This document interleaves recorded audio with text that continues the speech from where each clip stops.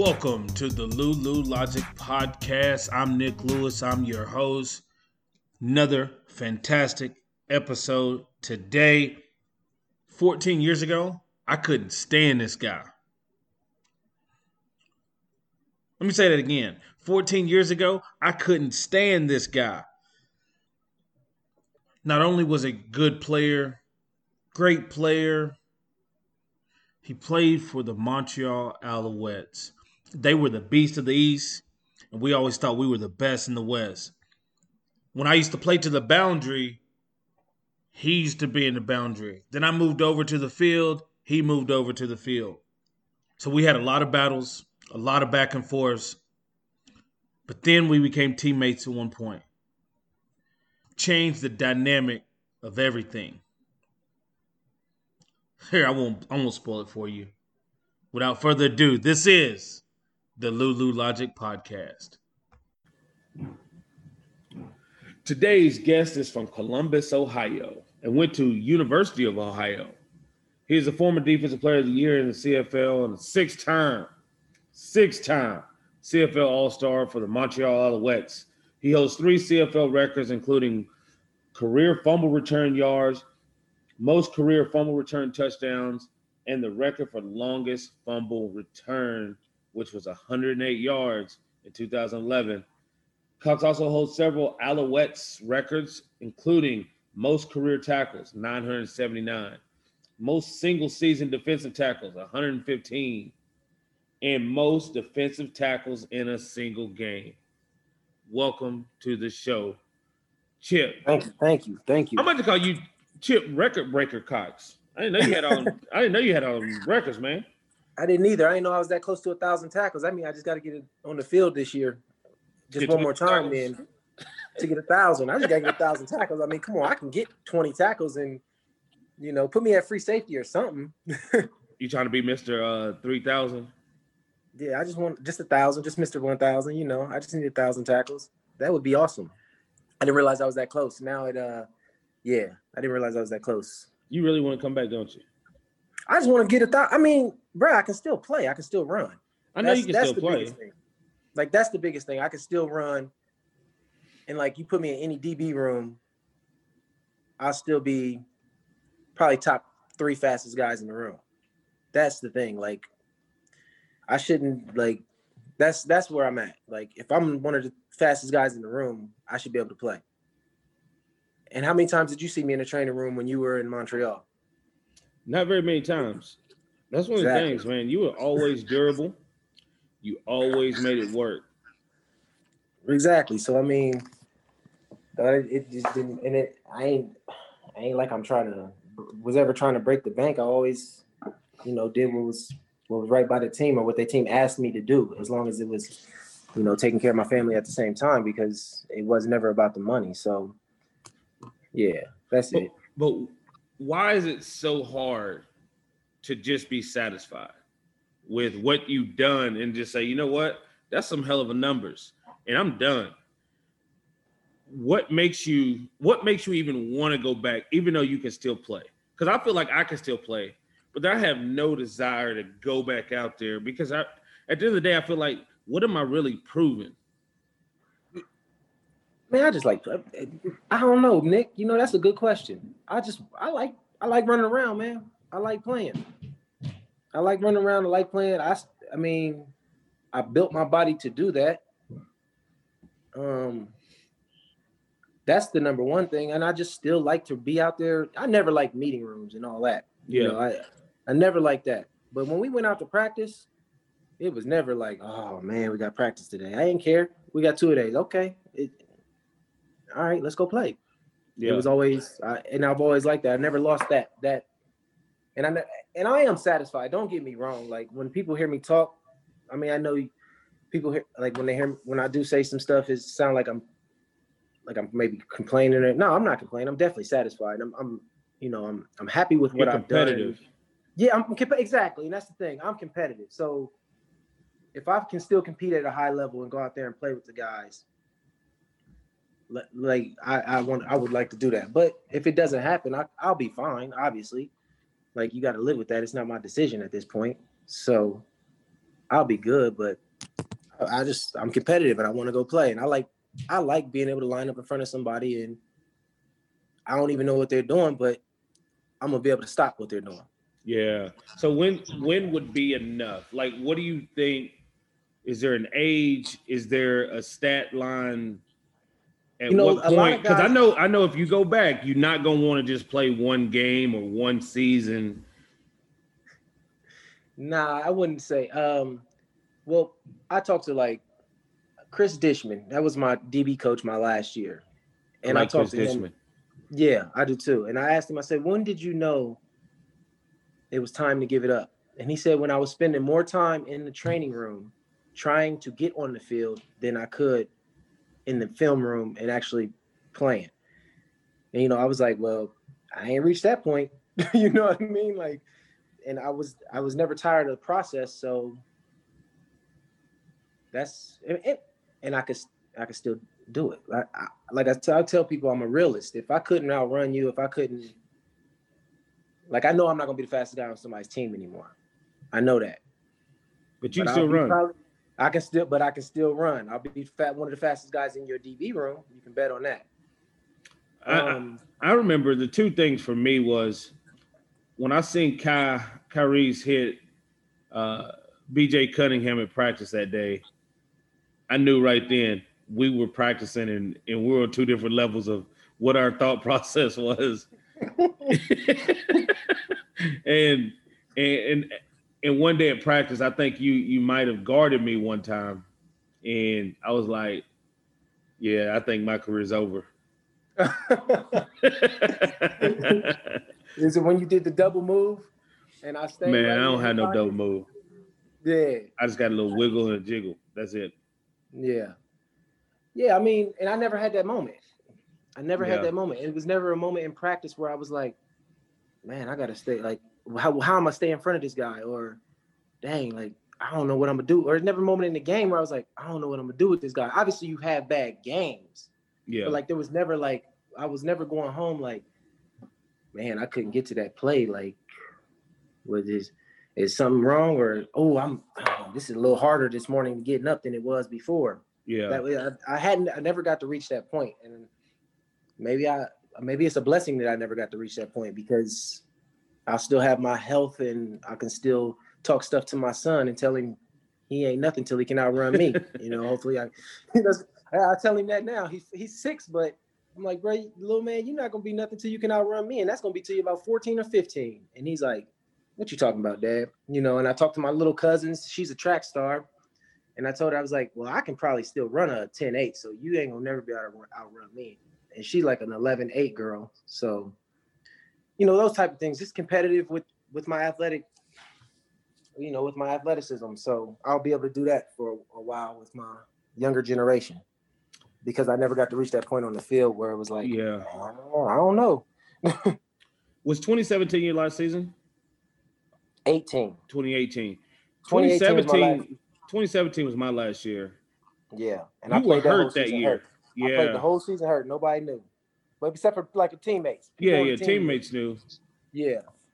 Was that the hardest thing you ever done? Like just thinking back, because being hurt that year, you were asked to do so much. You moved back and forth from Sam to safety. That was it was hard because it wasn't hard to do it because I knew what I was doing it for. You know what I mean? Like, yeah, I knew I was doing it for the franchise, for the team. Like, it was never about me. So, and it was like I was looking around and like, who do we have? Because that was the year we were running. We didn't have anybody. Yeah, and we were short. So I'm like, and obviously, the GM pulled me in. And me being everybody told me not to do it, but me being a team guy, and he was like, we want you to do this, and me thinking like, all right, this is just what the team wants me to do, and this is what's best for the team. I did what they asked me to do because it's what's best for the team, right? Because that's what we're taught, And I never in a million years like thought that it would have, hurt me like it did. My wife was telling me like, nah. That's a chess move. Like, don't do it. And I wasn't playing chess. I was playing football. I wasn't playing chess. Like I wasn't playing, the back and forth game. It was like, I'm gonna do it, and then playing injured, like I do that anytime because it's just what it is. But it was like, the type of injury though. Right. It's the type of injury. Like you really couldn't run. You were hobbled, and whenever you put out bad film, sometimes it's really hard to overcome, especially when we get older and we make more money.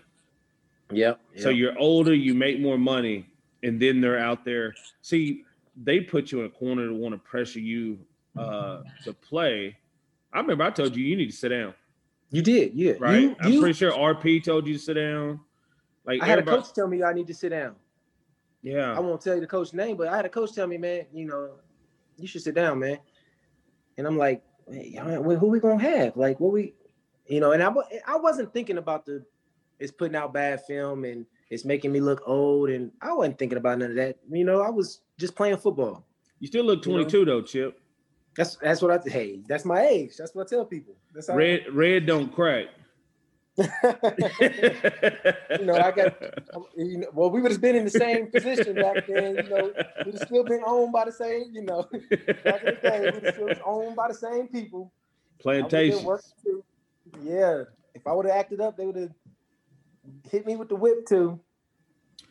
The thing I find most fascinating is before I got to Montreal, like I never seen a Chip Cox interview. Never heard you really talk.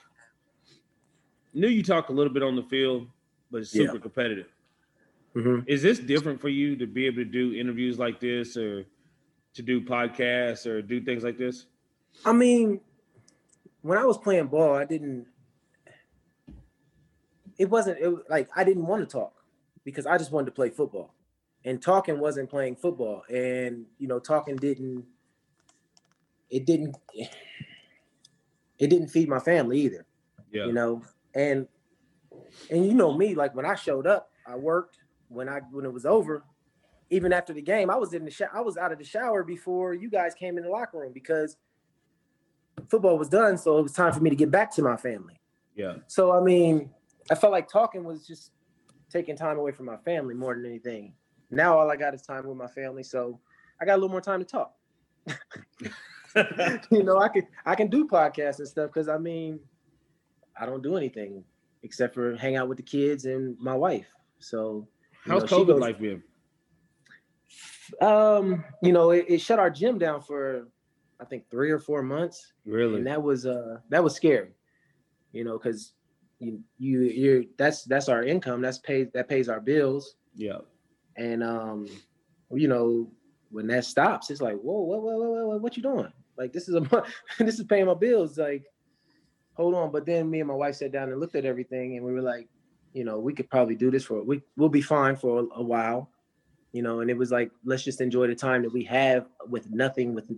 Because our life is busy. Our kids usually play 2 sports in each season.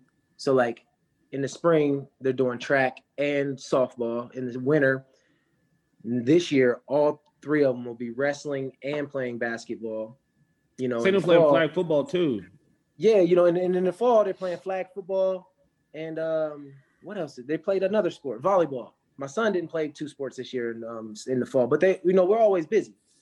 So like we took the time and we're like, all right, so we're not going to be running from the gym to practices to back to the gym, picking kids up and doing that. Let's just take this time to just sit and watch movies and do that. Obviously, everything we do is always together, but it's always a going back and forth, going there. Yeah. And after we sat down and looked at everything, I was like, we'll be fine for a while, and let's just take this time as a blessing. Obviously, for some people, it's not a blessing, and we acknowledge that too. Yeah. It's like, but for us, this can be a timeout because we'll never get this time where we have nothing to do but hang out with the kids, and they're not in a sport or it's just sitting there cuddled on the couch watching movies all day. Yeah. Obviously, we still went to the gym because we ain't, yeah. Even though you couldn't open it to other people, but I'm pretty sure y'all was working out. Yeah, exactly. And I would have went stir crazy if I couldn't do something. Yeah, I was telling people, I was, especially at the beginning of COVID, I was saying you got to reset and reload. Like if your life is not headed in the direction you wanted it to, or You're not where you thought you were going to be in life. This was a great opportunity to sit back and just prepare yourself. I got a lot of work done over COVID. Yeah.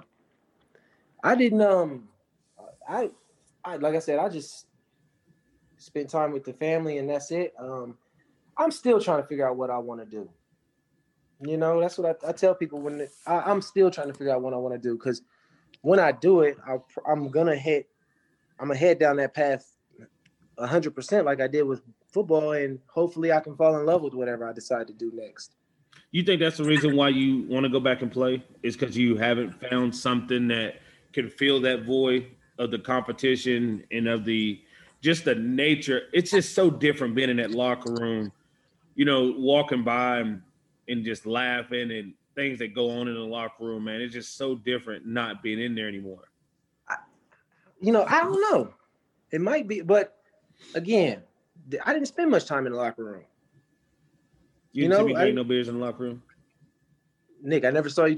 I saw you walk through one time after a game with one. I seen you walk through after a game, and I said something to you, but I was on my way out already. Yeah. You know, like don't get me wrong. I enjoyed being around the guys, but I enjoy competing against them more than anything. You know, I talked to maybe 4 people that I played ball with over the last. I played ball since, you know, actually 30 years of my life, but the 13, 14 years of professional, I only talked to about 4 or 5 people still. That's crazy. And yeah, I mean, those people we close, we cool. Like we're family basically. And everybody else is, I mean, acquaintances and friends, but like, it was, I ain't really like hanging out with guys. Come on, man. Yeah. I had a wife. I never seen you hanging out with anybody. Yeah, it wasn't never it was just playing, man. It was just running around and playing.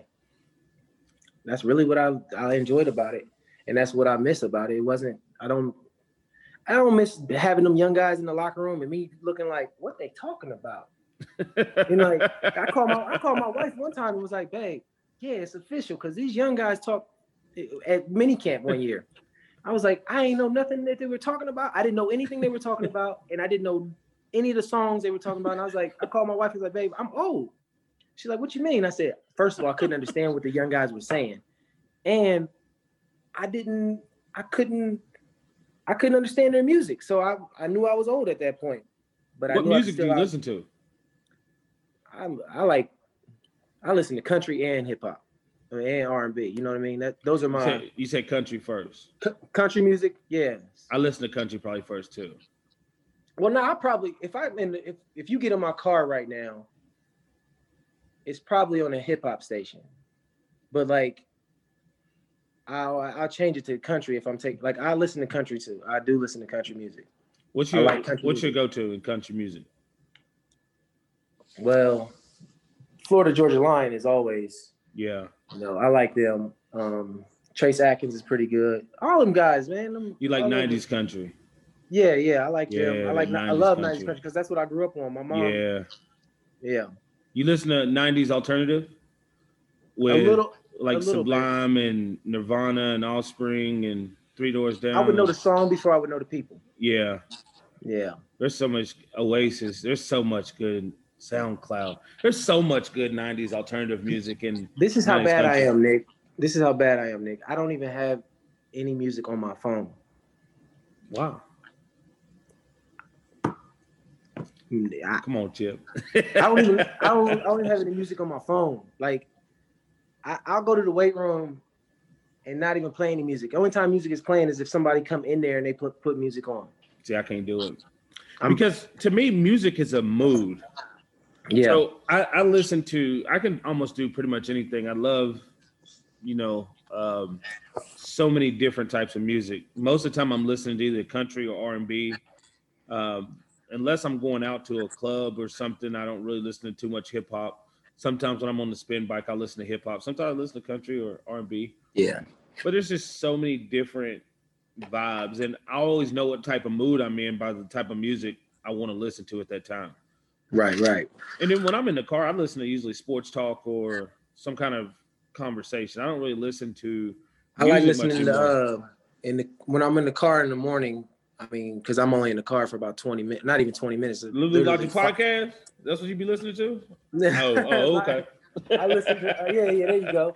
No, I listen to what's the guy name? Ricky Smiley in the morning.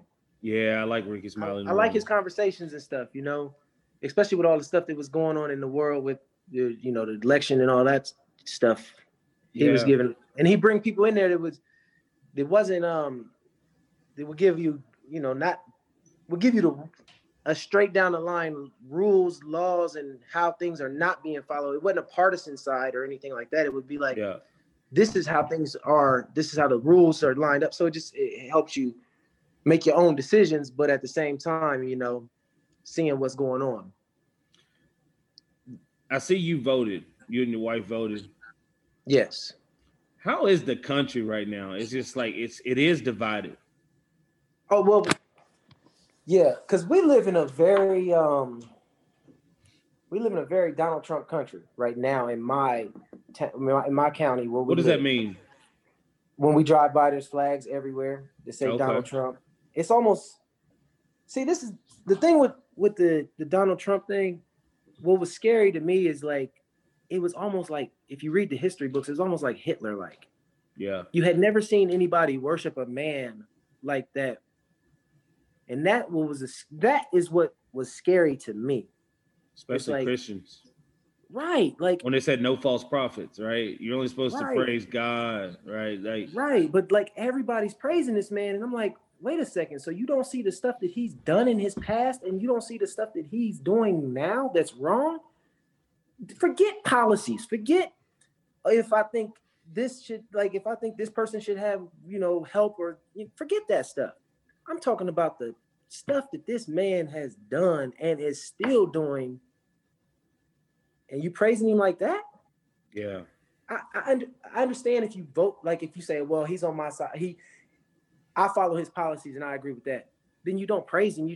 You stick with what your policies, and that's what you're voting on your policies. Yeah. But to actually be praising him and he can do come on, bro. Everybody does wrong. Yeah. Everybody do wrong. Everybody does wrong. So let's not that is what was scary to me about that. So yeah, it is dangerous. It's very dangerous how people can make things look, and just the power of his words puts people in a very different situation. Mm-hmm. And you talk about policy, and I'm not a Republican or a Democrat. I'll vote either way. Right? Yeah. I think both of them don't care about me unless I make enough money to put money in their campaign. So right. So I don't ever get into that. But the same sense, that's kind of their job, right? Is to get renominated. Like it's not if you don't help me get renominated, then why? That's their job. I mean, obviously they're supposed to care about people and all that, but at the end of the day, if they care about people and nobody's voting for them, then they have to care about the people who vote for them or the people who can help them get reelected. Yeah. What do you feel about the fear culture that I feel like the Republican Party is playing right now, where they try to make you fear everything? Like they're coming for your neighborhoods, or they're,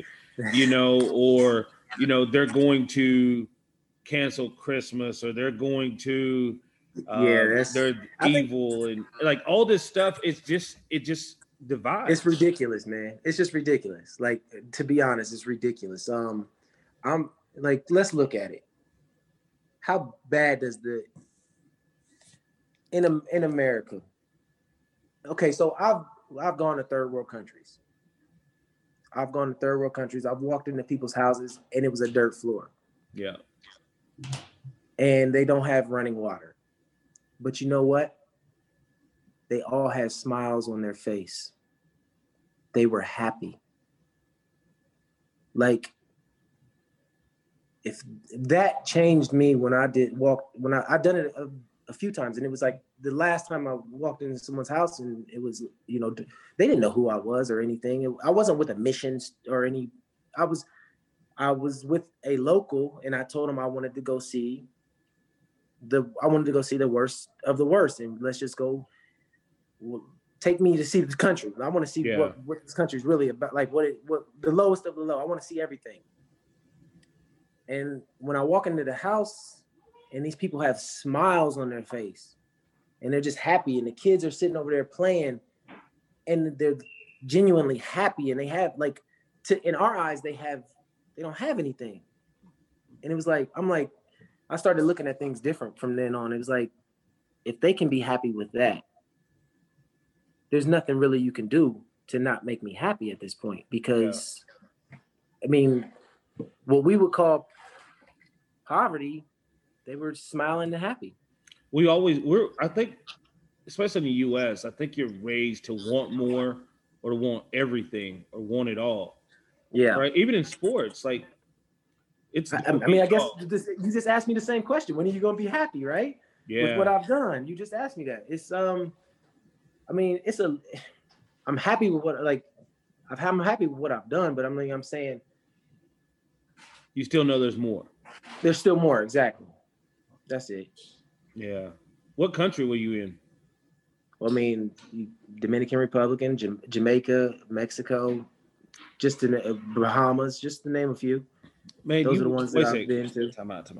Now, me and my wife was walking around Dominican, and we see. It wasn't me and my wife, though. That's the thing. It wasn't. No, I'm just saying. What's up?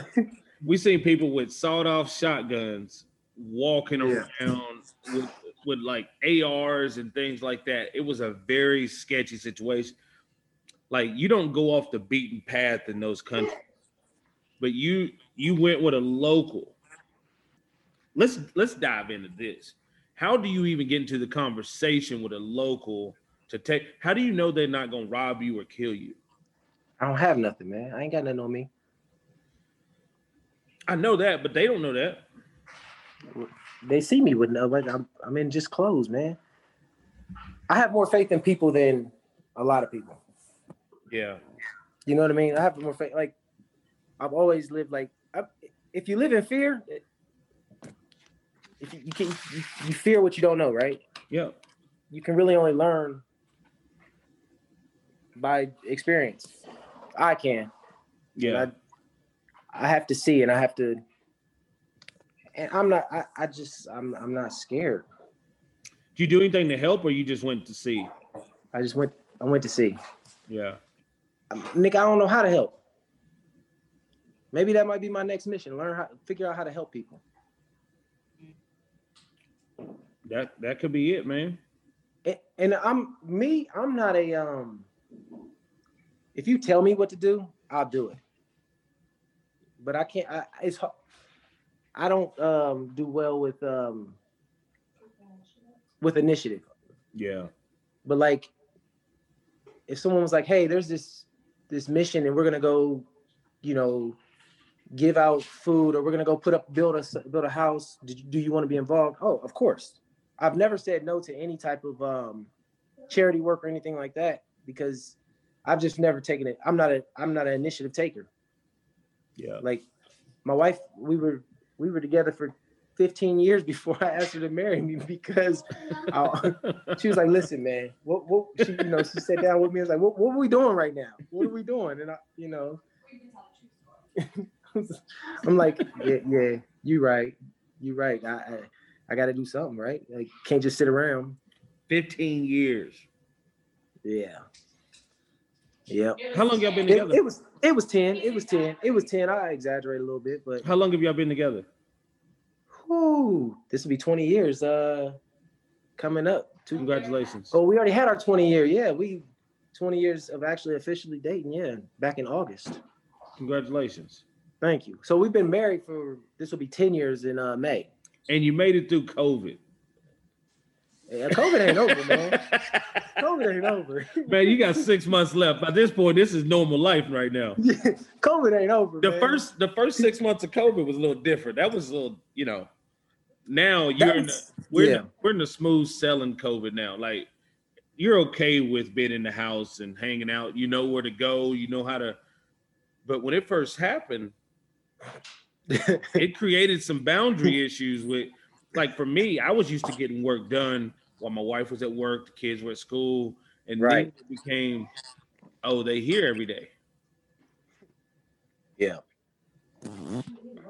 Yeah, we loved it. We loved it. We was all together. But like I said, I don't have no work to do, man. I know what you can do. What's that? You can go box. I ain't boxing. Ain't nobody hitting me, man. You think you do better than Nate Robinson? Yeah. Man, I ain't boxing. I do MMA before I would do boxing. No, why is that? Because I feel like boxers, the skill level, there's no room for error. Their skill is way beyond anybody's, like what people actually think. You know, you see anybody can look good hitting a bag. Yeah. But their skill and their ability to hit angles and stuff like that, I feel like MMA, I could protect myself at all times, no matter what. But you have them 4-ounce gloves compared to 10 or 12-ounce gloves.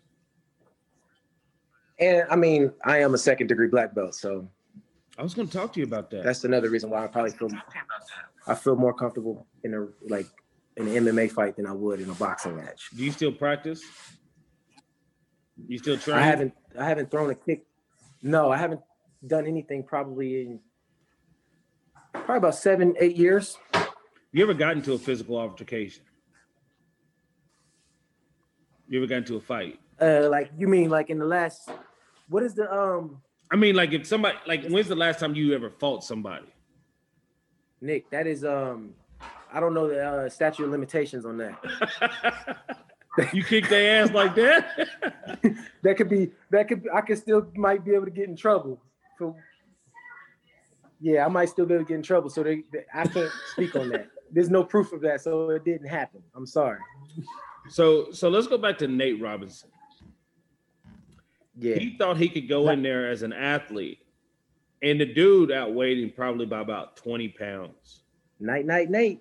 I know it was like 8 or 9 pounds on the scale for the weigh-in, and I know the dude, he had to be over 200 pounds when he stepped in the ring. To Nate's probably sure. 190. Dude, you can't. You have to respect the sport. You can't just say I'm a great athlete. And somebody said something last night that was pretty profound. I know they were making fun of him, but it was like Nate Robinson at 5'9" is like a 2 or 3 time slam dunk champ, but now he's only going to be remembered for getting knocked out. Think about that. Yeah. He's 5'9" and he's won the slam dunk competition in the NBA, and now he's only going to be remembered. Did he actually win it though 3 times? I think they gave it to him once or twice. I think he won it the first time. I don't know if he actually won. I think he won once. No, he won it 3 times. I don't know. Did he not? Wow. I don't know. He beat Dwight Howard the one time. That's you know that it is what it is. I think the thing is like I said, boxing is angles, and you can't just go in there swinging like that, man.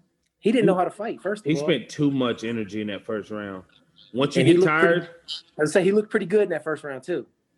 But he's way too aggressive with the jab. He never sit down on any of his punches. None of that. He was always coming forward. Always coming forward. And he never kept his hands up. It looked like he was trying to street fight in a boxing match. That don't work. He got caught with a check hook. Dude walking backwards, hitting with a check hook, man. He went to sleep. And then the first time he went down, he tried to say he hit him in the back of the head. I'm like, nah, he caught you. Right above the ear. Yep. I think you might, because one thing that you've always had was a gas tank. Yeah. Like you can go out there and run all day. You ran that conditioning test in Montreal and then came out there to practice.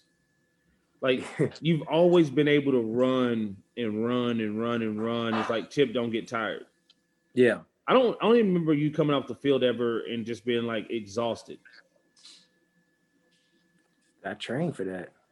And everybody can't train for that, Chip. It's easy to do that though when you like I said, I had a deep it was easy for me because I had a deep passion for it. Just like, I mean, like when people are fuss about things that's going on with their wife or something like that, I'm sitting there like, hey, that ain't no big deal. If you love her, that's just what it is, right? You know, football, it's the same thing. It ain't no big deal. That's what I love to do. But that's God-given though. Everybody can't train. Like for me, like I train very hard. I was up to like 1,800 yards sprints for a season. Mm-hmm. But then you get in there, you take some hits, you know, it's everything's different. But would you go lift after you did those 1,800 yards of sprints? No. See, that's just about training. I can get you on a strength and conditioning program and get you right back ready to play. But like I understand what you're saying, but I think it's more God-given. I'm not trying to discredit your work ethic because I know that you have outstanding work ethic because all you do is work out. But what I'm saying is I think a part of it is having that gas tank it's almost like having power in fighters. Some people can just hit harder or naturally knock people out. Right. I think that's a God-given trait. But I couldn't go into I couldn't do a CrossFit workout and not be dead tired. And actually, you know what? I've done a few CrossFit workouts. And sometimes I'm just like, why? Why am I pushing through this?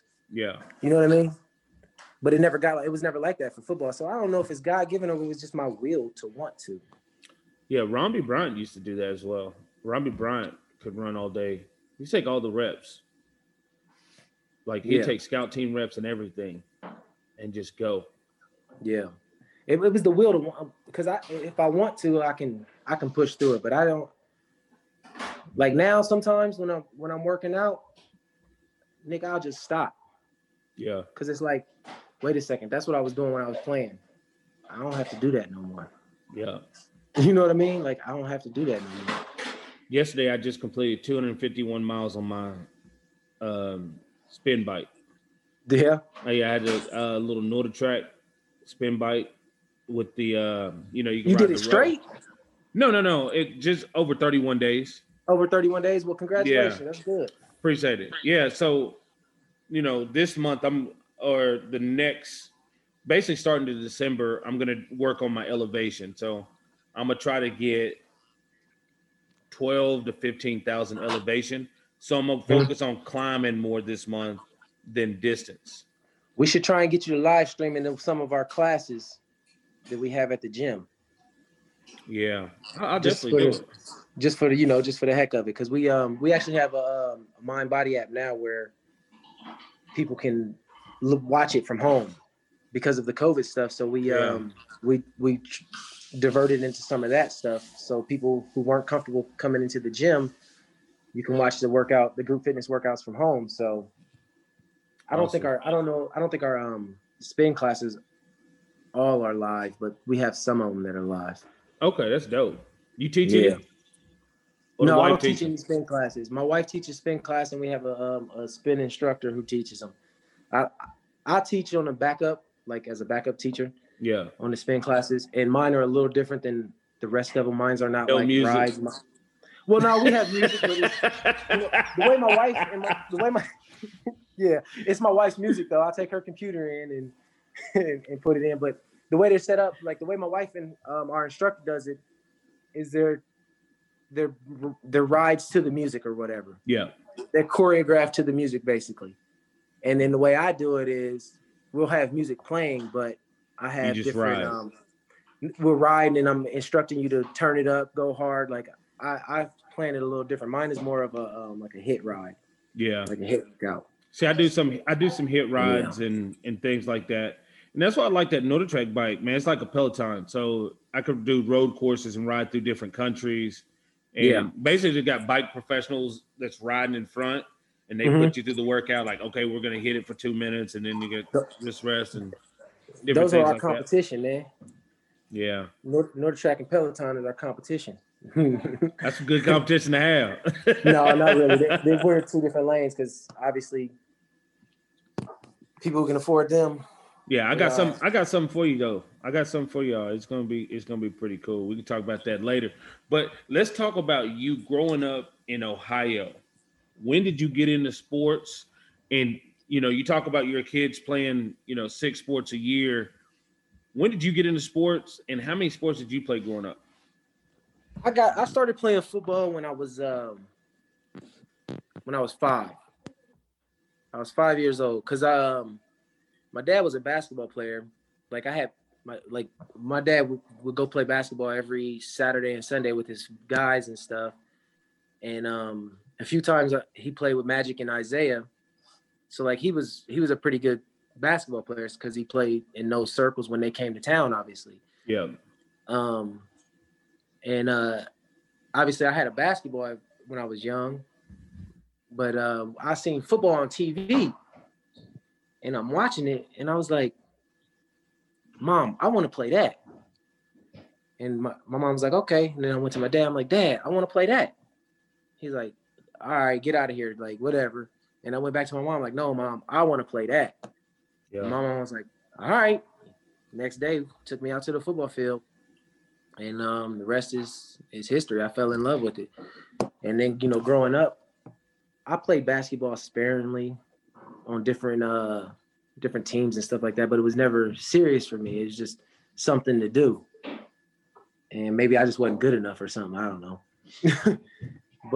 And I did track also. So when I got to high school, I could run, and I've always been able to run. And I didn't even run track until my junior year of high school. So why is that? I wasn't interested in it. Texas, they make you run track pretty much. And I wasn't interested in them. All the football players that I was faster than. First of all, I didn't even start in high school. I didn't even start till my senior year of high school in football. Really? Yes. So like my whole high school career, it was me and my dad working out. And obviously I was I was on the team, but I wasn't starting. And my dad and me, we were going to the field, working out after practice and going to the gym in the off season and working out and stuff like that. And I wasn't even a starter, but my dad was like, if this is what you want to do, we're going to give it all we got. Yeah. So, with that, and then my senior year came, actually it was the last 4 games of my junior year I started because a guy got in trouble for skipping class. So when he got in trouble for skipping class, I was the next man up. Mind you, when I found out he was skipping class, I was skipping class. So when I found out he was skipping class, I was like, oh, okay. I went back to class. And that was the night of the game, and it was the number 1 team in the state that we were playing. I don't know if they were number 1 in the state or number 1 in the city, something like that. Yeah. And we were number 2 in the city. I knew that because they were in front of us in the city. Yeah. And I think we were ranked number 5 in the state at the time. And I found out I was starting. They had 2 receivers that were D1, already had pretty much D1 offers and stuff. And I go out there at corner, and the rest is pretty much history from that. Because from that game, I had college scouts coming in, and I'm like, this is my first game playing. Like, scouts were flying in, talking to me, and everything like that. Basically the hard work and me and my dad going out in the field just put in. It paid off right then and there. Yeah. Were you small in high school? I was small up until I grew my junior year. And I was just fat. My wife was taller than me. My wife was taller than me until our junior year. Yeah, did you hear her? She said that's why we didn't date till then. Just kidding. Just kidding. No, but yeah, I was small, but yeah, I mean, hey, I don't know. I knew I could play. That's all I knew. Because I seen the guys that were playing in front of me. I knew I played with them in Little League, and I was better than them. And I just kept saying, like, as soon as I get my chance, and from then on, I never came off the field. So running track, starting your junior year, you started the last 4 games. Going into your senior year, what was the mentality? Was it like, okay, I'm going to play college football? I knew I was going to play college football because I had already told teams. At that point, I had already told schools that I probably wasn't going to come to their school. Why is that? Because I didn't want to leave the state. And I thought I was like, I thought I was going to Ohio State. Period. Okay, what happened? I thought I was going to Ohio State. I believed I was going to Ohio State. Remind you, I was a dreamer because who keeps working out when they're not even playing at that young of an age? Who doesn't get sidetracked? Yeah. You know, I never got sidetracked. I stayed the course. So I was always a dreamer, and I always believed in myself. Yeah. So I told a few teams that I even didn't even go to the Michigan State, or no, not Michigan State. I didn't go to Penn State's camp, and they really wanted me to come to their camp. And I was like, no, I'm not coming to the camp because I'm not even going to I know I'm not coming to Penn State. So, you know, I had told a few teams that, and it was just, because I'm going to Ohio State. They're like, well, have they offered you? No, but I'm not worried about that. Like, I'm not worried about that. Y'all don't understand what I've already gone through. Like, that's what I'm saying in my mind. So then after my senior year, Ohio State, they asked me to come to a practice and watch a practice. I came to the practice, watched the practice. The recruiting coordinator at the time was, I can't even remember his name now. I'll figure it out eventually. And he told me, he's like, listen, if Nate Clemens goes pro, we'll probably offer you a scholarship, because I don't know how it works. So I'm like, okay, now at this point, you can't tell me nothing. Yeah. Because I had already taught, like, you know, when you go to those practices in colleges and stuff, you're around those guys. So like you hear their conversations. There was another DB who said, he was on the sideline. He was like, I'm going to play 1 year at this school and I'm out. I'm going pro. And I'm sitting there like, really? Okay, cool. And Nate Clemens was like, well, shit. He told him he said something like, well, I'm out after this year. He whispered that. And then the coach told me that if Nate Clemens go pro, we'll probably offer you a scholarship. So in my mind, I'm like, oh, I'm telling everybody, forget that. I'm going to Ohio State. I told every school, it didn't matter. I even sat in Indiana's office. I don't know if they were going to offer me or not, but he asked me, well, if Ohio State offers you and we offer you, will you go to Ohio State? And I was like, yeah, I'm going to Ohio State. And he was like, why? I said, because they're better. And my dad looked at me like, and my dad's sitting right beside me. He looked at me like this, like, and then he looked back at the coach like, well, that's my son. And that's what we're going with. So, you know, I really had a lot of confidence in myself. So that didn't work out. When Nate Clemens went pro, all the coaches got fired. And Jim Tressel came in, and obviously he went after the big guys. I wasn't a big name guy because I had only played really 1 year of high school football. So how'd you choose Ohio? It was my wife was going there, and I wasn't leaving the state at the time. Yeah. I told South Carolina when they came and visited me, and they were recruiting another guy in the area, but they were in my living room. And I said, well, how far is South Carolina from here?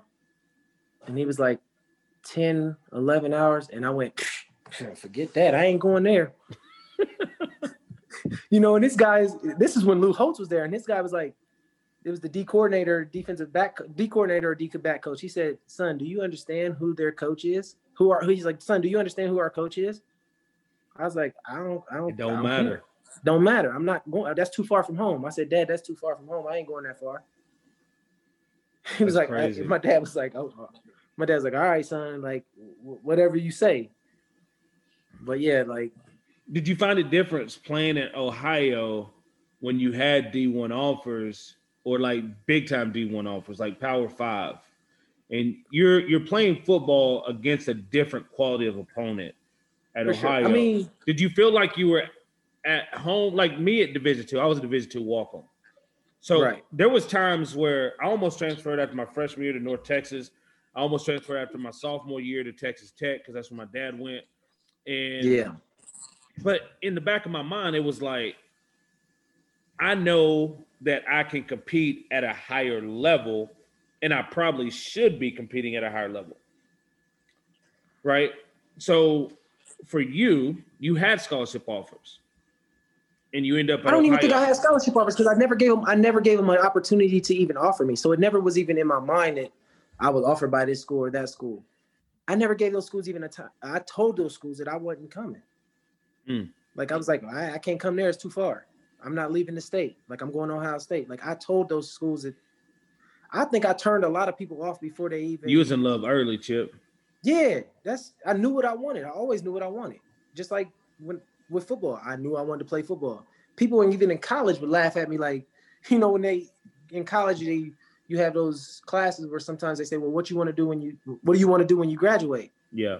Even in college, I'm like, when I don't care about graduating, I'm gonna play football. And they look at me like, dude, you in college? Like, what are you talking about? Like, you got to have a plan for when you graduate. I said, my plan is to play football. Like, what are we talking about? You got your plan, I got my plan. So, I mean, yeah, I was in love early, and I don't regret the decision at all. Yeah. I mean, I will guide my son to do things a little bit different. But you obviously. But you had so much conviction in what you wanted to do. And you talked about will earlier, the will to push yourself through. It's like your life is almost just about will to create the life you wanted to live. And that's what, and I told one of my, I don't remember if I told my oldest daughter or if I told my middle daughter, but I was like, I am living the life that I had planned on when I was 7, 8 years old. I can honestly say that. Yeah. Like, I am living the life that I planned on. I thought I'd have a little more money because I thought it'd be the NFL, not the CFL. That's, I'm gonna be 100%. Honest with that. 100%. I thought my mistake was I said I want to play football for a living. I didn't say I wanted to play in the NFL. 100%. So that was the only mistake I feel like I made. When you were at Ohio, #1 party school in the nation when I was there. Man, come on, man. Ain't nobody. Ohio ain't got nothing on saying. What is it? Arizona State and Texas State. Me and my Halloween. Chip, you don't party. You don't drink. You don't party. I understand that. We're not talking about me. I'm talking about my school. We're not talking about me. We're talking about the school right now. I said the school was the #1 party school in the nation. Hey, you ran a 4.37. Yes, the school was. Was that your fastest 40 time? Yeah. Mm-hmm. Was that your fastest 40 time you ever ran? That's what I did. That was what I ran when I ran my 40 for the Scouts. I did no training for running. I did not sprint at all. All I did was DB drills and movement drills because I read the report on me and it said that I had a problem transitioning or something. It says something like that. So that's what I worked on for the 3 months up until my pro day my pro day at Ohio State that I went to. So I didn't even run. All I did was like the DB drills and stuff like that and lift. Yeah. So I ran a 4.3. My fastest time in the 40 is a 4.32. That's on an AccuTrack. That's moving. Yeah, on the AccuTrack. I could run a 4.3, probably 34. Yeah. Yeah, that was my fastest time on the AccuTrack.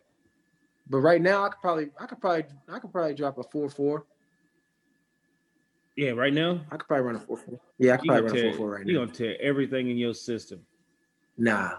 Did you run track in college? Yep, I ran track in college. How was that? But I only ran track. I only ran on the meet days. I only showed up on meet days. Did you win anything? The MAC conference, when I was running, we had a guy running 9.99. We had a guy running, the top 5 guys was under 10.2. So no, I didn't win nothing. What's your fastest 100?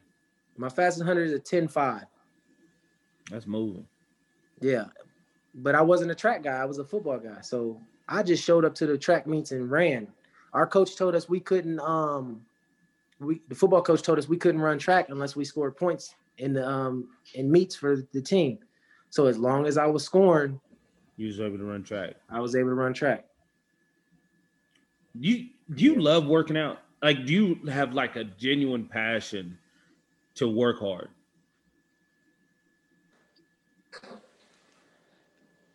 I like working out. It's leaving me a little bit. The passion is leaving because I find it harder to go work out now because I don't have a why. Yeah. You know, when I had a why to work out, I did enjoy it. I loved it. But now I'm like, why do I need to huff and puff? Why I need to burn? Why do I need to push through this? Yeah. What's the why now? It's like you want to look, you know, people work out for different reasons. People work out to look good, to be healthy. Well, I'm already all of those. I don't, you know what I mean? Like, what am I doing now? You know, now it's a little harder now. But you put me in a room to compete. See, I compete with myself. Like when I get on that bike, it's like I can't even do the recovery rides because I don't know how to not compete. Like I feel like, oh, I gotta go.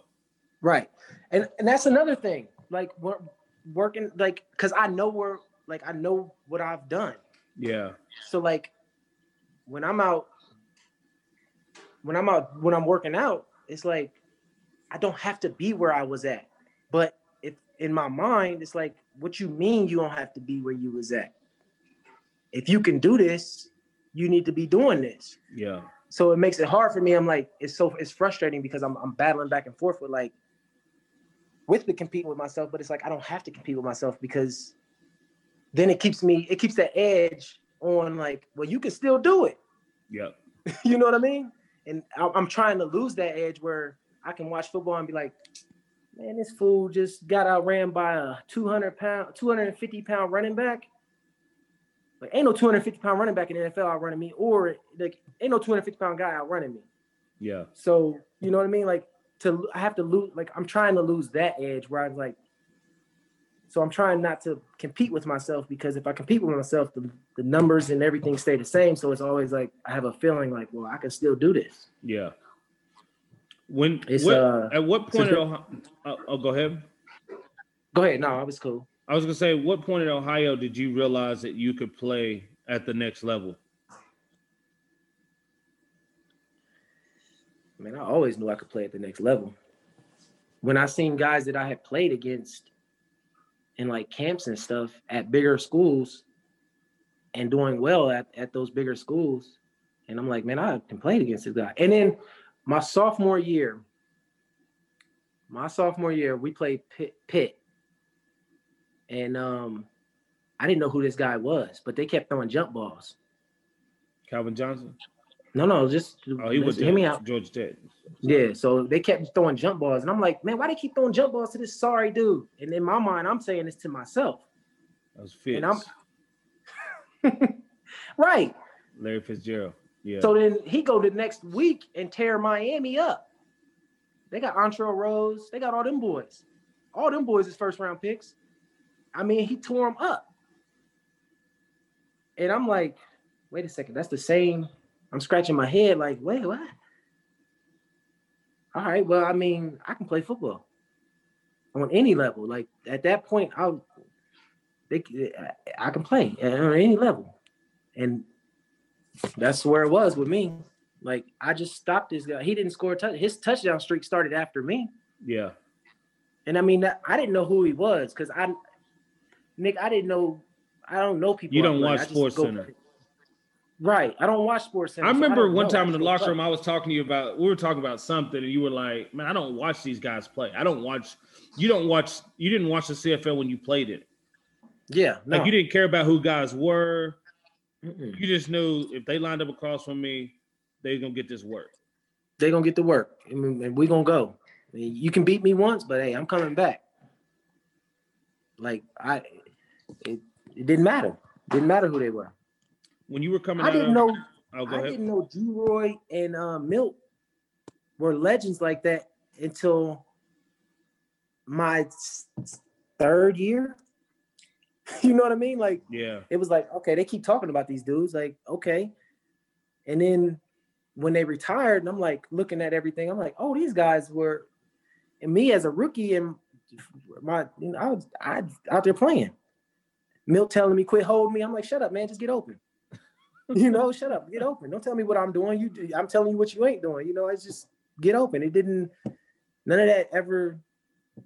It didn't matter. I just wanted to play football, man. Yeah. When you were coming out of Ohio, you got picked up by NFL team. You get drafted, Detroit. you go free agent. I went free agent to Detroit Lions.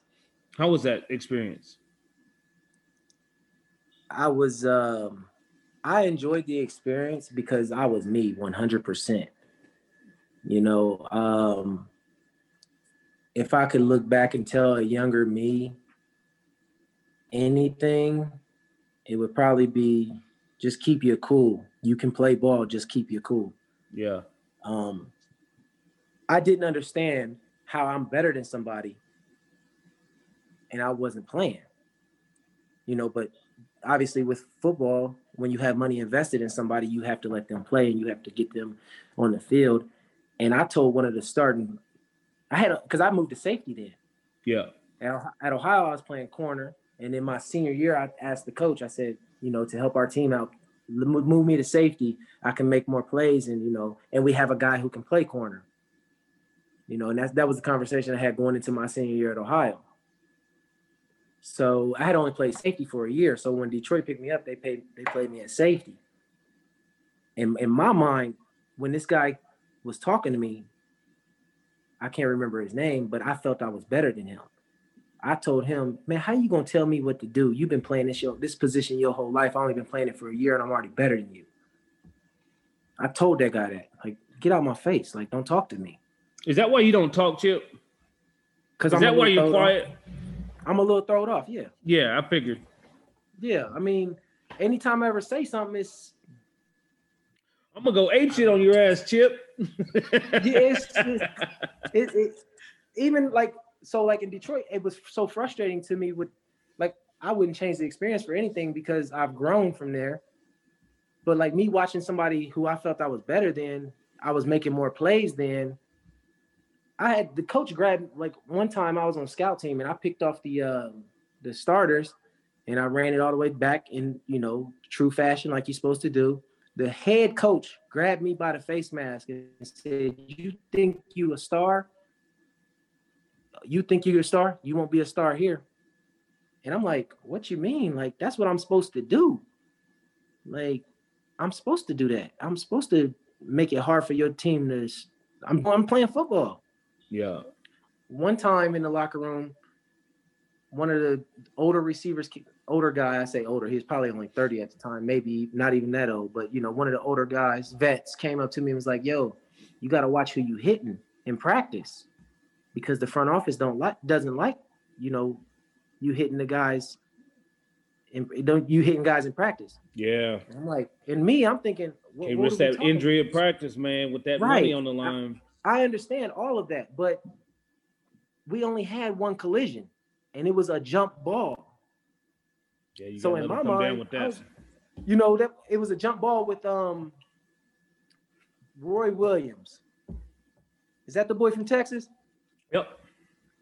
Mind you, he was a phenomenal receiver too. Yeah, he was. That dude used to roll. He ran like a 10-300 in high school. He caught the best, craziest pass I ever seen in practice on Dre Bly. And I was just like, man, that guy is awesome. But this was before he caught that pass. We had a collision where we went up for a jump ball, and I was going for the ball, he was going for the ball, and I went through his arms, and he fell. Football, that's a good play. And it's an interesting dynamic for rookies coming in football because you do have that element of learning how to practice.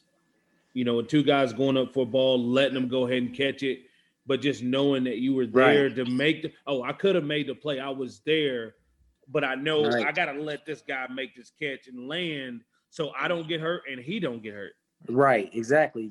Right, but when you're trying to make a team, and the only thing you can think about is I need to make plays.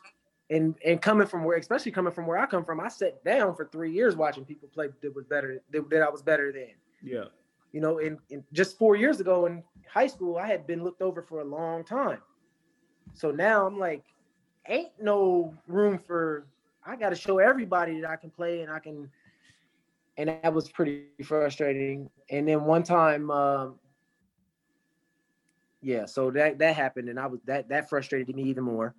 And then the next situation that happened in Detroit, O lineman squirted me with some water, and that wasn't going. And it was just, I didn't realize this is their second round draft pick. He talking stuff, and I took off. I fired on him. Everybody broke it up before anything really happened, and I was like, man, we can take this in the locker room away from everybody. Man, you too light skinned to be fighting, Chip. And it didn't matter. Like, I know, man. I grew up light skinned in the hood, man. So I always, I'm just gonna fight. It is what it is. Like, but yeah, so we got into it, and the guy was like, man, you gotta calm down. Like, they didn't, guys don't.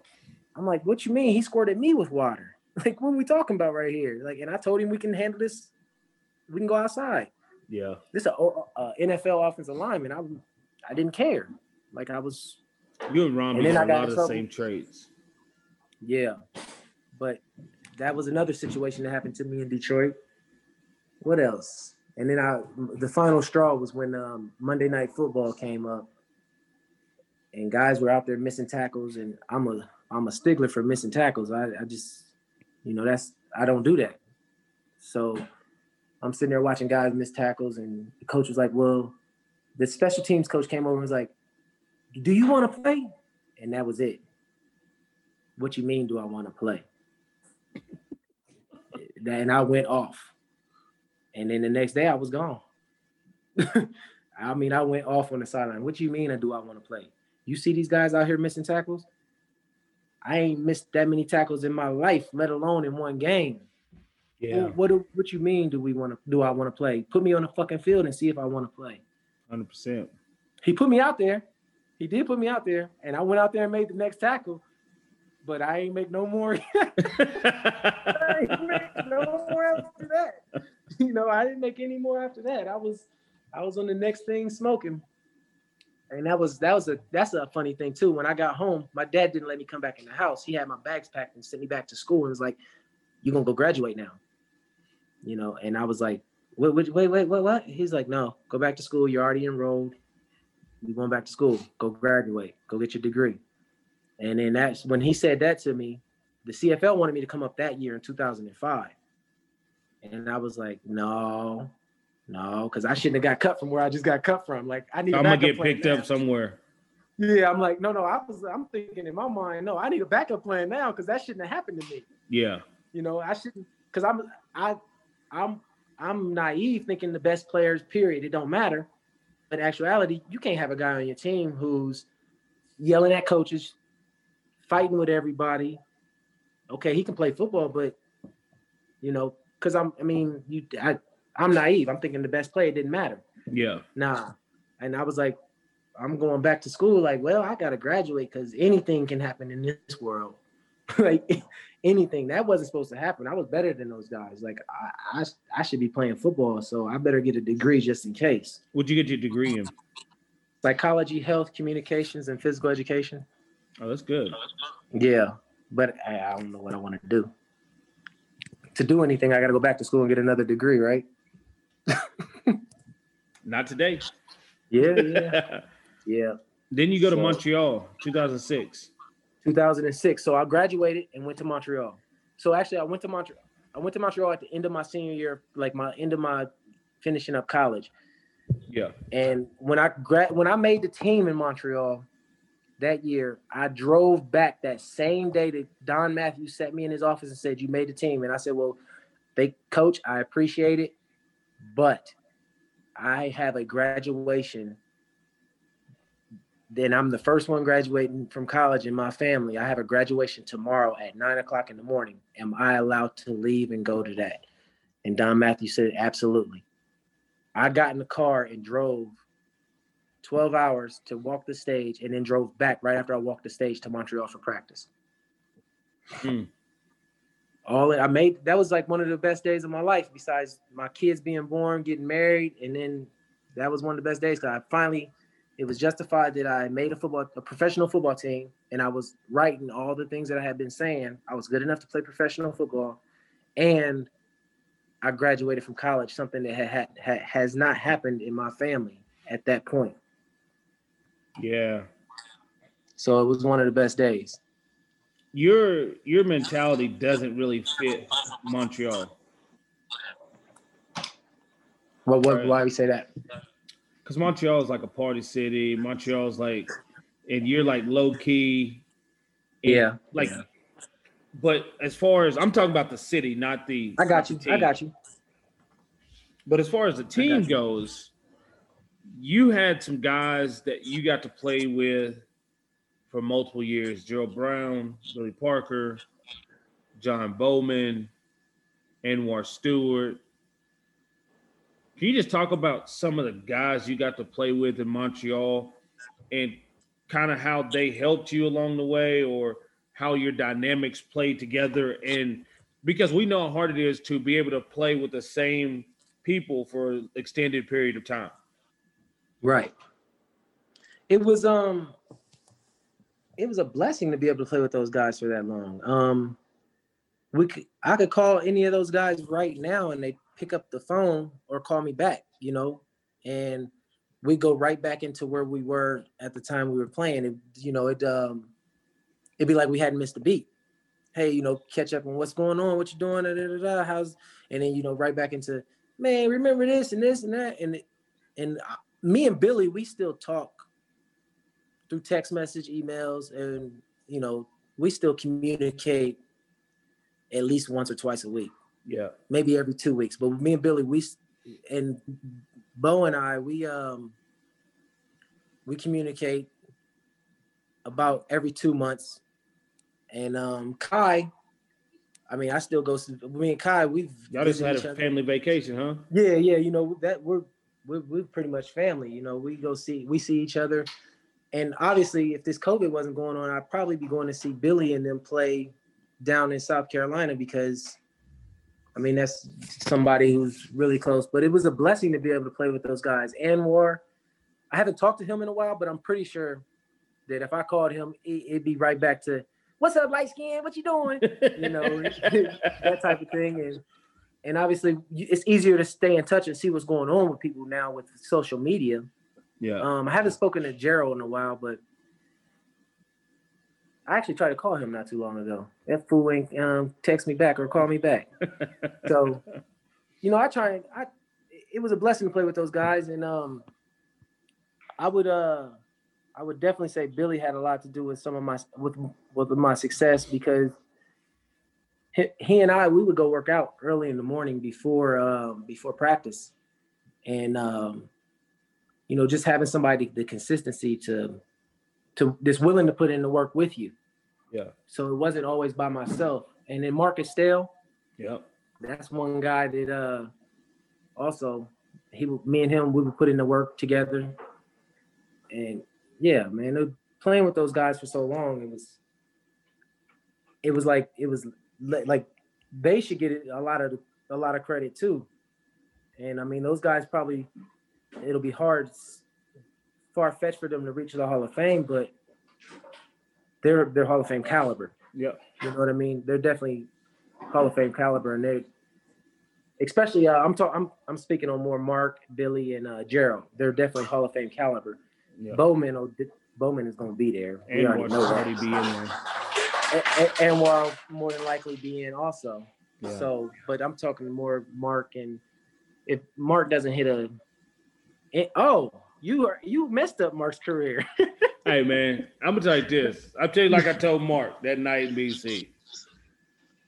If I don't catch you from behind, and I didn't horse collar you, right? It'd be different if I'd have horse collared and grabbed you. Nah, I know, Nick. You felt bad about that.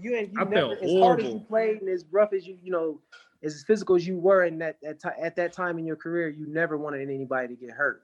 And yeah. I remember you saying that the first time I ever said something to you was like, man, that messed with me. You said that one time to me, like, that messed with me for a while, that I ended that man's career and he was having such a great year. Because this is how we support ourselves and support our family. Right. You never want to go out there and hurt someone.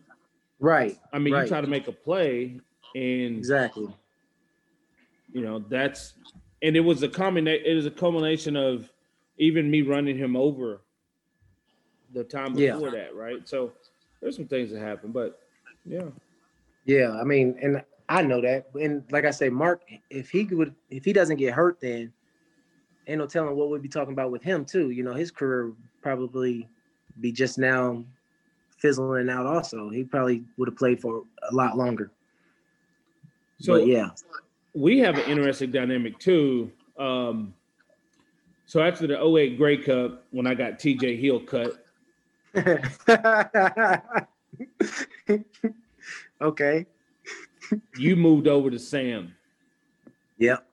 Because you used to play in the boundary, then you moved over to Sam. What was that switch like? It was, for me, at first I was like, well, when I first got to Montreal, take you back 2006. Yeah. When I first got there, they were trying to get me to play Sam. I didn't know what that was. That sounded like a linebacker. That was a linebacker coming from where I'm coming from. I'm like, no, I ain't no linebacker. I'm a DB. Yeah. You know, I'm a DB. What you talking? Well, how you like that? Because they put me there in camp for like 2 or 3 practices. How you like that position? I don't. Not thinking that I'm actually doing the same thing that I was doing before. I was just looking at the tag on it. I don't. What you mean you don't? I don't like it. It's a linebacker. Dumb me. You know what I mean? Yeah. But, you know, switching over in 2000, when I did it in 2009, it was no longer about me. You know, it was about the team. And it hurt to see TJ cut because we were so cool. We were close. Like our whole group, we were real tight. So when TJ got cut, it was like, dang, you know what I mean?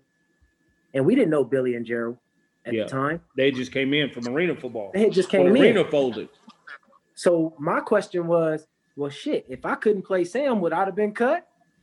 You know? Yeah. That was my question to coach. I didn't even think nothing else. It was like, if I couldn't play Sam, would I have been cut? You know, that's what it was. And he was like, no, we just would have figured, you know, they give you that bull crap. So you don't know where that would have took. I think Gerald could have played Sam too, though. He was physical. Yeah. Yeah, he could have, for sure. But and he was that smart. Was my question. And super smart.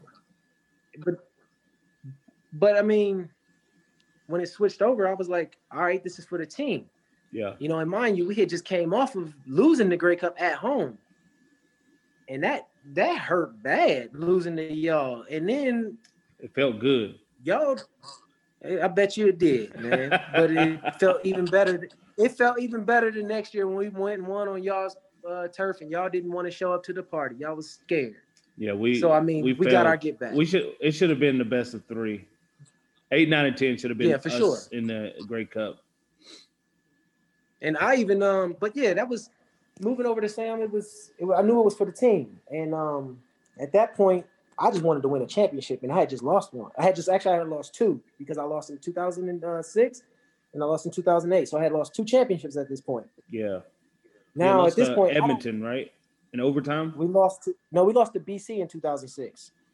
In Winnipeg. It was BC. Yeah, it was. There you go. In Winnipeg, and that was the coldest game. My wife still has chills from that game. She still has chills from that game. But yeah, so at that point, I had lost two championships, and I didn't want to lose again. Yeah. I know I needed a championship. And when I got cut from Washington in 2007, I told some reporter or something, I said, well, that's cool. I was like, it's all right, because I'm going to go back to the CFL. I'm going to dominate, and I'm going to win me a championship. I was like, and I said, I left something in Canada anyway. And they were like, well, what's that? A championship. Like, because 2006, I didn't win. We lost. So 2007, when I got cut from Washington, I'm like, well, it's okay. I left something in Canada anyway. And they were like, what's that? I was like, I left a championship up there, so I got to get a championship. Yeah. So then 2008, when we lose it again, I'm like, man, what's going on? What are we doing? I had no idea that they were planning on moving me to Sam until the end of training camp. They took me to Toronto, and they're like, we're going to have you play Sam for 1 series. And I'm like, what? And I was like, and I'm looking around like, wait a minute, why am I the only vet here? And coach came to me and was like, we're going to have you play Sam for 1 series. And I was like, all right. He's like, I don't want you to do nothing else. I want you to play Sam 1 series. Don't let them put you in at special teams. Don't let them do nothing. 1 series. And I was like, okay. So I went in, started at Sam. I think I got a sack that preseason game, and they pulled me out right then and there. And then the next day I found out TJ and them were cut. The TJ got cut, and I was like, dang. But then that's sad. I was got him cut. Maybe you got TJ cut. I was like, dang, like, all right, well, you know, it hurt. You know, you go through those emotions of a teammate, somebody who you, you know, built a relationship with being cut, losing their job. But then it was like, all right, I got a new position to learn. And I'm playing his position. And it's like, it was weird for me for a little bit. But Coach Burke brought me in and was like, listen, I know, you know, the emotions that you have with TJ and you guys are real cool and stuff like that. He's like, but I want you to try and learn this position. And I think you could be really good at it. And at that point, like I'm saying, I just want to win a championship. Yeah. So I'm all in on whatever the coaches are saying because we wasn't going to lose again. It wasn't going to happen. So the rest is history, man. I feel just thinking back about all that stuff, man. All those situations that go on. Thinking just great career. Like just looking back at the records you broke in Montreal, the CFL records. How you willed yourself to this point. Like looking back over it all right now, just thinking about it after talking about it. How do you feel about that? Will is a powerful thing. If you believe it, I mean, there was no doubt. If you have any increment of doubt of what you're going to do, it might not happen. But if you have 100% faith and will that that's going to happen, more than likely, and you're taking the proper steps to make it happen, more than likely it's going to happen. More than likely it's going to happen. You got a great support system with your family, man. It's always awesome to see that, right? Yeah. And you know, we get 2 days off and you're driving or to Ohio and coming back. Like, all right, like check this this dude out. Crazy. Here's a story. All right, we played. What year was Kyla's first year of kindergarten, or was it Kaylin's first year? When we played in Hamilton. Yes. And then you drove home. We flew in. You drove home. Took her to school and then drove back to the game. Exactly. You drove back to the game. And then you drove back to Ohio after the game with your dad. Yep. Because that was, I mean, okay. Just to take her to school for the first time. First time. I didn't want to miss her first day of school. I didn't want to miss my daughter's first day of school. That's something dad should be there for. If you can, you know, obviously, if there's a way, if I was out in BC, 100%, I wouldn't have been able to make it. Yeah. But if there's a way, who is number one in your life at this point? You know, that's number one. If there's a way to make it happen, you have to figure out that way and make it happen. And my kids and my wife are number one in my life. So that is a pinnacle point for her starting school. You know, that's a starting point. That's something you want to be there for. And since I could be there, there was a window, a gap after meetings to where I didn't have to see you guys again until to the game time. I knew I could make it back in time for the game. So I had to do it because it's what's important to you in life. I watch your wife on Instagram be such a supportive fan of the kids at all their sporting events. Yes, she makes me look bad. She makes me look bad, doesn't she? Especially the flag football games. Oh yeah, the flag football games. The thing is, me and my wife, we can't even sit beside each other when at our girls' events because we're both so like into it, and we're like, "What are we doing?" And we get into like, so we sit completely opposite ends of the gym so we can express ourselves without. Yeah, like she's a coach, so like we're into it. Like this is what we do. We love to see our kids compete. So I don't care if they're playing, as long as they're going their hardest. If they're not the best, I don't care. But you have to be working as hard as you can. You got to go out there and give effort. Yeah, you got to give effort. So like, man, I'm into it. Whatever. It's. I don't care if you're good at it. Just give effort. Just go hard. Like when they're out there playing against some of the boys in flag football, I'm not mad that these boys are better than their team because those boys' teams have been playing for a long time. My girls have just their team was just assembled this year and they had never played football before in their life. But like, I would get frustrated if they weren't running hard or if they, the little things that you have to do. That's it. And it was like, but those are life lessons. Yeah, just go. Like, if you chose to do this, we didn't make you play football. You told me this is what you want to do. So if you want to do it, go do it hard. That's it. Yeah. I just wish I had an Instagram video of her cheering you on when I was on the other side and her getting frustrated that you couldn't stop me from catching the ball. Oh, stop, Nick. Your 1 yard catches, man. But every catch I made got you closer to that 1,000. So maybe I should come back to assist you in that 1,000. Because I know I can get 21 catches on you in 2 years. 20. Wait a second. Remember what Give you me said 3 games. I got 21 catches on you. Remember what you said at the beginning of the interview. I ain't breaking no tackles. No, you ain't. But you also said at the beginning of it, I covered you in practice, and you said, "Well, maybe I'm done." Yeah, I'm just messing. It's that's one of the coolest things, though, Chip, about this whole dynamic is, for me not knowing you at all before I got to Montreal. Yeah, and even for, I would say, you don't talk to a lot of people. No, I don't know. Because so many people take me, I mean, every time I've ever spoken, I've been pretty much taken the wrong way. Yeah. You know what I mean? Because I've had so much frustration built up in certain things, and I let things build up, like my Detroit situation, my high school situation. Those things were frustrating to me. Yeah. You know what I mean? And this situation with not playing football is frustrating, but I'm more vocal about it because I've learned, who I'm gonna blow up on next. I came up with my family. I can't do that. You know what I mean? Yeah. So I have to be more vocal about it, and I have to get it out and talk about it because I've seen the effects of me keeping my frustrations in over the years. Yeah. It got me cut in Detroit. It got me, I wouldn't change it for the world, but I lost a lot of scholarship offers by just telling them no. I'm, those type of things because I knew what I was doing. Like, and just, yeah, I have to talk a little more now because I don't get to hit people either for a living. Yeah.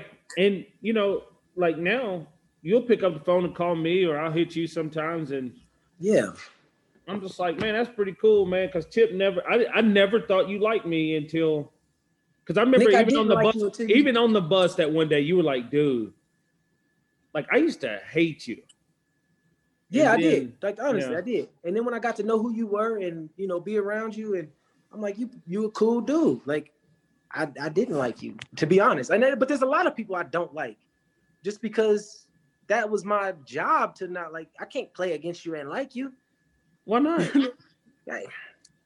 Man, listen, it just don't work out well for me if I like you and I play against you. I can't, like, I'm an older brother. So like, I'm not going to, if I'm playing against my little brother, I can't be pushing him down and like, I'm trying to nurture him and make him better. I can't, if I like you, I'm trying to make you better. Yeah. If I don't like you, I don't give a dang if you get better or not. Yeah. It's just one of those type of things. It's, yeah. But there's a lot of guys I didn't like playing when I played against them. I mean, I didn't like John Cornish. I don't even know him. I'm pretty sure he's a cool dude. Yeah, there's a lot of people who don't like John.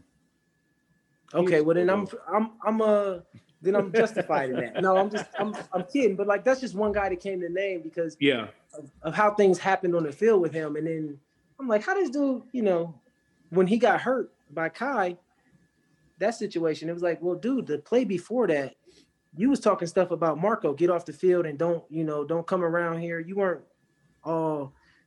this is football. Like, let's make sure he's Marco. Okay. I think you hit Marco. You know what I mean? I think I crushed Marco. Hey, yes, but I love Marco. Yeah, for sure. But like, that's one reason why I didn't like John Cornish. Because then when that happened to him, he wanted to go and tell the media and have different foundations canceled and things like that. And I'm like, wait a second, nobody knows how you were talking just 2 plays before when Marco got hit.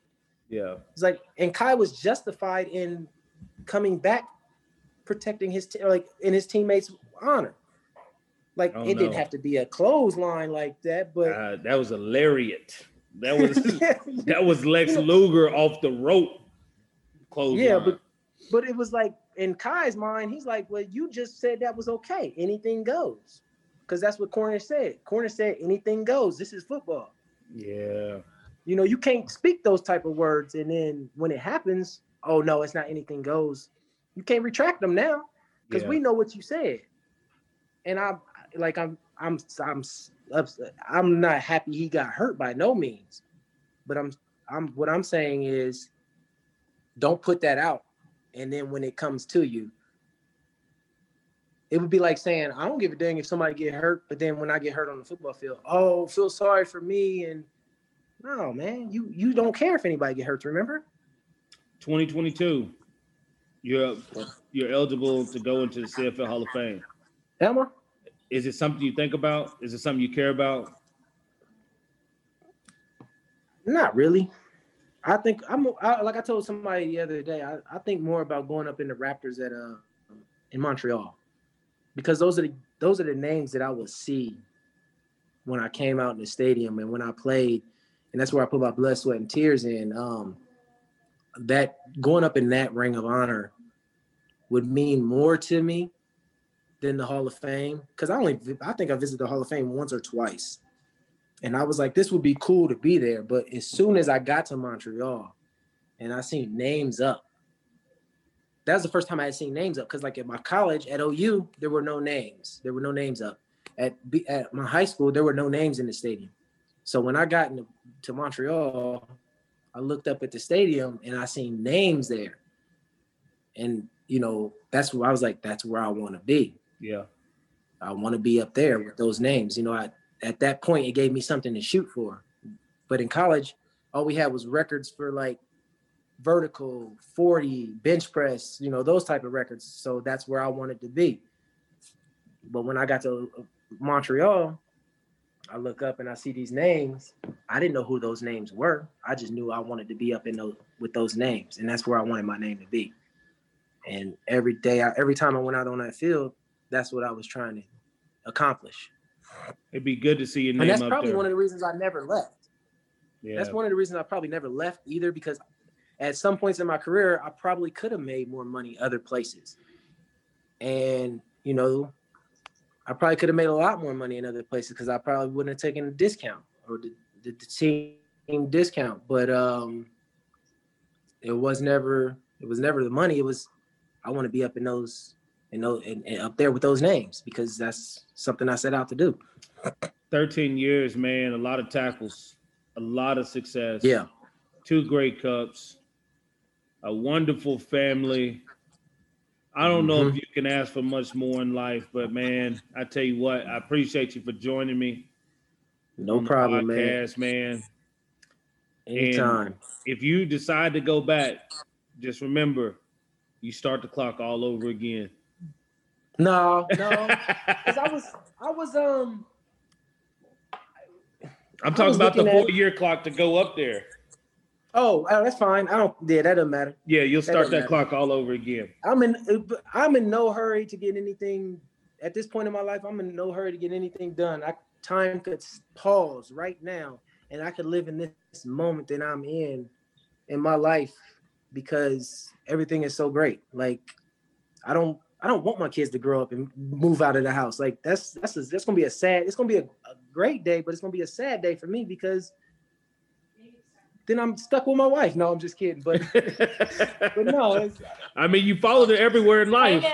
Hey, how's it going? You followed her everywhere in life. Yeah, I did.